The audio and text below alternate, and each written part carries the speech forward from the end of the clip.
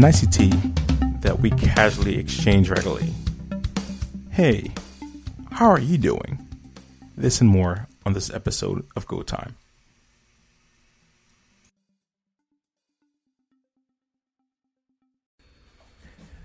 Have you heard about Anchor? Well, it's the easiest way to get started with your podcast, and it's free. There are tools to record and edit your podcast right from your phone or computer. Anchor will then share your podcast to be heard on Spotify, Apple Podcasts, and many more. You can even earn money with your podcast with just a few listeners. So, everything you need in one place to get started. Well, what are you waiting for? Download the free Anchor app or go to Anchor FM to get started today.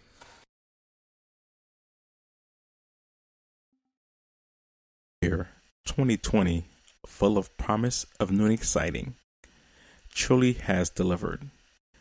Unlike the nicely wrapped Christmas present, this year has tested us both in personal and collective ways. Hearing a sneeze last year was met with a God bless you quickly. This year, the same action is met with angst and anger as people wonder, do they have that illness?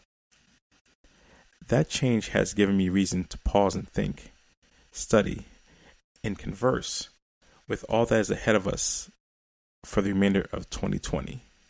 So I ask again, how are you doing? Well, since you're probably wondering, what is up with this guy? I must confess, I rarely use that question when speaking with people because I see it as a politeness bridge to the real request that's being queued up. I may sound a bit cynical, and okay, full disclosure, I'm from the Show Me State. Show me different, and we'll discuss it over tea, video chat, or you can be a guest on the show. For now, let's go back to the question. The answer, I'm fine, quickly closes the loop, and the conversation moves forward. This year has opened doors for us to ask follow-up questions and find ways to connect with others as we physically distance ourselves for safety purposes.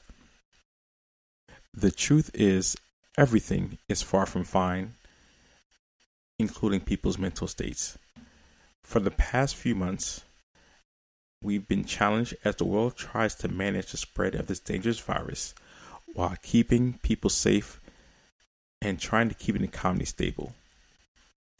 My brain hurts for just thinking how complex this situation truly is. Wait, how do we keep maxing people alive and well? Oh yes, we need food. So what is safe to eat? How? Stay home even if you're sick? So how do I get food if I don't have money? These are questions I thought about well before the phone started ringing. People are hurting, and the answer is no longer everything is fine. I can share that I'm not okay. The highly covered events around racial disparities raise my level of concern because of broken promises. Let's start with the Pledge of Allegiance. The pledge ends with stating one nation under God, indivisible, with liberty and justice for all. The promise of liberty and justice seems so distant as other interests cloud the conversations, shift focus away to stoke the pains or fears of another group. We are left with a more complicated situation with more people hurt. And when hurt people, healing takes longer, if at all. So let's take a musical journey for a minute. These lyrics from My Time by Barrington Levy sum up generally the experience and the feeling of so many that look like me. My mind's in such a state, sometimes it makes me sick. Sometimes I try to aid, but I just don't know the trick. I need nothing to be a man because I was born a man and I deserve the right to live like any other man. This song seems more relevant today more than ever. The events we see playing out on social media and other media platforms seem to lack the compassion for a fellow man. Let's be honest. We are promised liberty and justice. We need the right to live freely, like every other citizen. And if we are not okay, why are we to blame? There are means available to provide wonderful economic opportunities, yet these should not outweigh the cost of any human life. We have lives, we have families, we have communities that have changed forever through no fault of their own. And I am thankful that I'm here today to share this episode. Years ago, there was a moment I knew my life was endangered. At the age of 20, I was driving home from work and saw a police car with lights flashing. I pulled to the side to allow the car by. Instead, he was pulling me over. My first thought, I was not speeding. Second, I'm legal. I have insurance. I'm registered. And the next thought was, place your hands on the steering wheel at 10 and 2 after rolling down the window on the driver's side. As law enforcement approached my car with guns out and fingers on the trigger, I felt my heart beating through my chest as fear and anxiety filled my mind. As the officer is screaming, "Put your hands outside the window," I had to quickly decide, do I trust him enough not to get shot? After putting my hands outside the window, they saw that I was the only person in the car and began questioning me at gunpoint. What seemed like an eternity until the police radio transmission caused him to point his gun away from me. I began to ask questions. Why did you stop me? What is going on? The first words I heard were, "You fit the description," as the response. I would like to say, this is the only occurrence like this. And be honest, there were a few more.